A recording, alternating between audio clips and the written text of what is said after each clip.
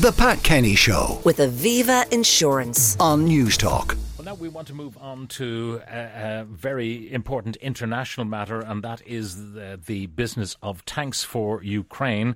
The diplomatic pressure has been building on Berlin to send its Leopard 2 tanks to Ukraine, or at least allow countries that bought them from Germany to re-export them.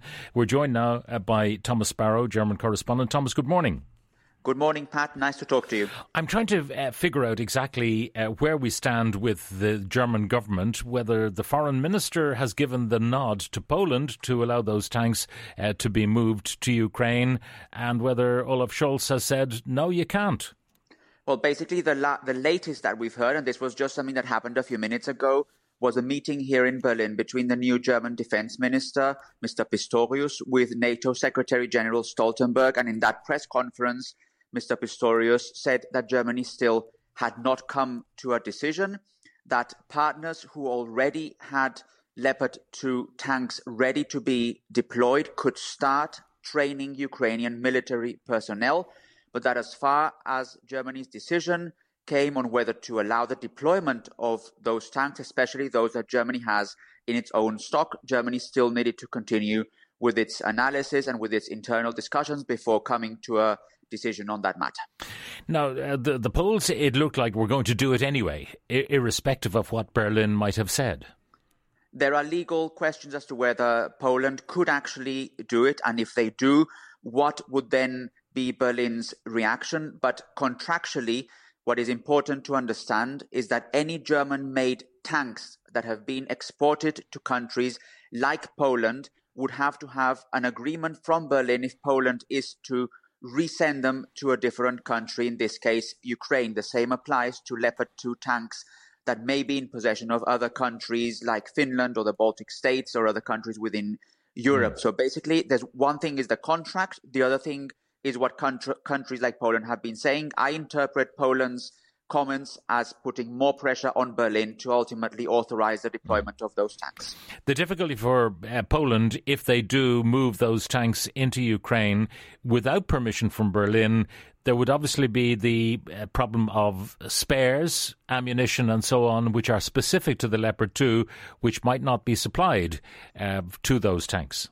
Absolutely. That is one of the issues here at stake, and that's probably why Mr. Pistorius also stressed today that one of the issues that Germany is now discussing and weighing internally, but also with its international allies, it's not only how many tanks are available, what state those tanks in, but also the issue of spare parts and maintenance. That is one of the issues why Germany has not come to a complete decision on the one hand on whether to allow third countries like Poland to send their own Leopard 2 tanks to Ukraine, and on the other hand, whether Germany would do the same with the tanks it itself owns.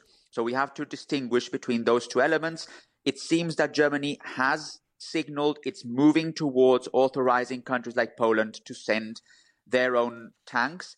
On the other hand, when it comes to Germany's own tanks in its own Bundeswehr stock, I think that's a different matter.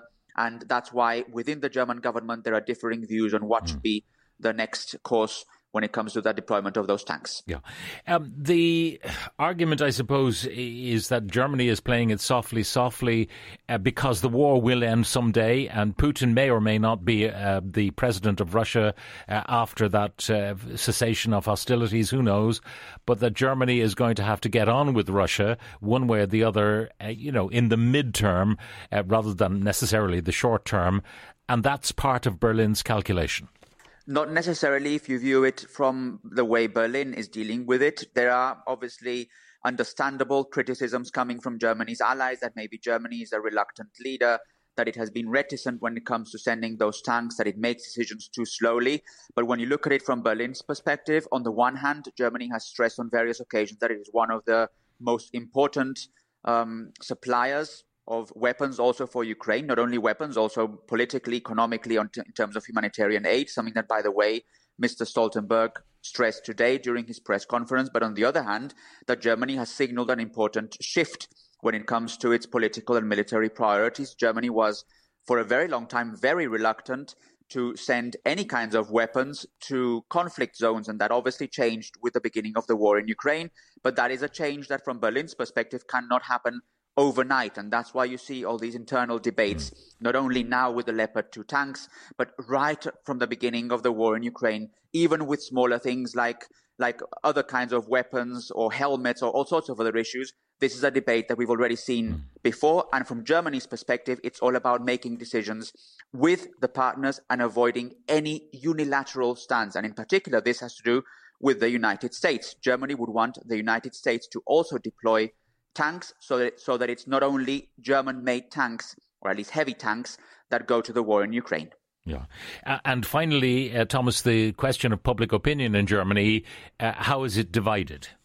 It is very divided, in fact. We've seen several polls in the last few weeks in which more people at the beginning seemed to be against the idea of delivering those tanks and allowing other countries to do so. More recent polls have seen more people, but not yet a full majority, saying that they would probably accept the delivery of those Leopard 2 tanks. But it is obviously an issue that divides German public opinion, that has divided German public opinion for a long time, not only when we're talking about Leopard 2 tanks, but in general about the delivery of any kind of weapons to conflict zones. Again, that is something deeply embedded in German political culture, if you will. The fact that Germany, after the Second World War and as it developed in the last few decades, was not going to take part in military conflict. And that's why this shift that I'm talking about, the fact that Germany is indeed sending military weapons to Ukraine, is something that has to happen step by step with a lot of political debate and also trying to understand what public sentiment is also behind. German correspondent Thomas Sparrow, thank you very much for joining us on the programme. The Pat Kenny Show with Aviva Insurance. weekdays at 9 a.m. on News Talk.